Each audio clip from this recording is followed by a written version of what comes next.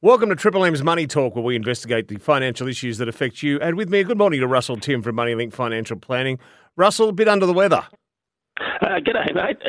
Yes, I'm a little bit off colour at the moment, but that's all right. We'll get over it. Well, good to have you on board. Thanks for joining us. Well, let's talk inflation this morning. It is it's the big topic that people are trying to avoid at the moment. We used to have it decades ago, back in the 1980s and 90s, but we've forgotten about it for a while. Now it's causing tremendous pain for a lot of people.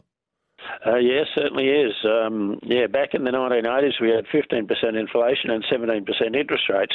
Fortunately, it isn't anywhere near that bad. For the last calendar year, inflation was 7.8%, up from 7.3% for the year ended September. The ABS is now giving inflation on a monthly basis, CPI readings. So for the 12 months to the end of January, it was 7.4%, down slightly. So maybe that's a signal that it's starting to ease a little bit. We certainly need consumer spending to slow so demand and inflation can drop back towards their previous levels. The most obvious effect of the high CPI is the much higher interest rates on variable rate loans, especially mortgages. That's causing mortgage stress for some borrowers as their payments jump by hundreds of dollars per month. Yes, we can only feel sympathetic for those affected. A couple of times on this segment back in 2020 and 2021, we did recommend that borrowers lock in a fixed rate for as long as possible, but unfortunately not enough people listen to us, Neil. No, it seems to be the way. Apart from interest rates, what else does high inflation affect?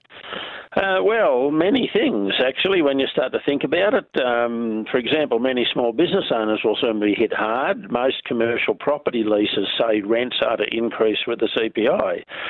So small business owners will soon receive notices advising that their rents are going up by 7.8%.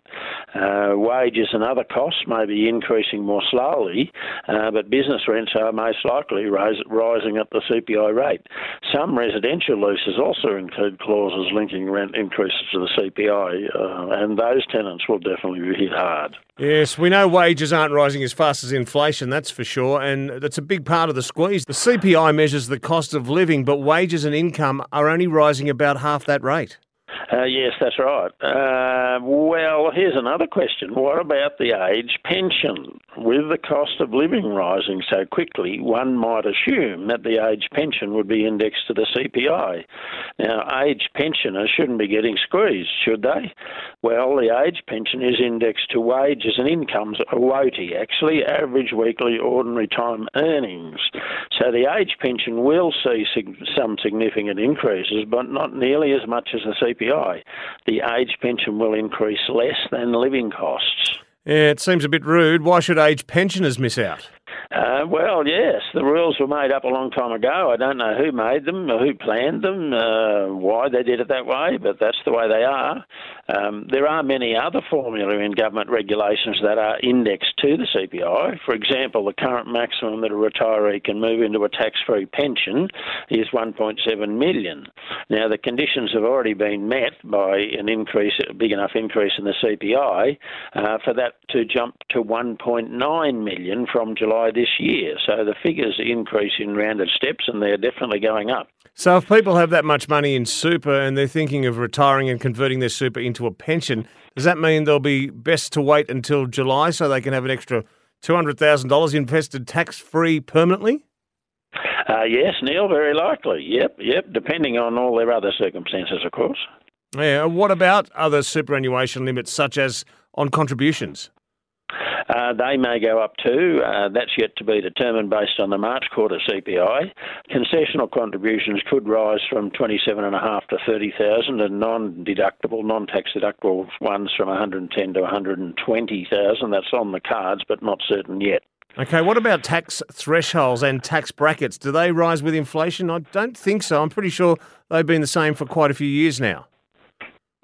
Yes, Neil, bingo. What an excellent point. Tax thresholds don't increase at all, do they?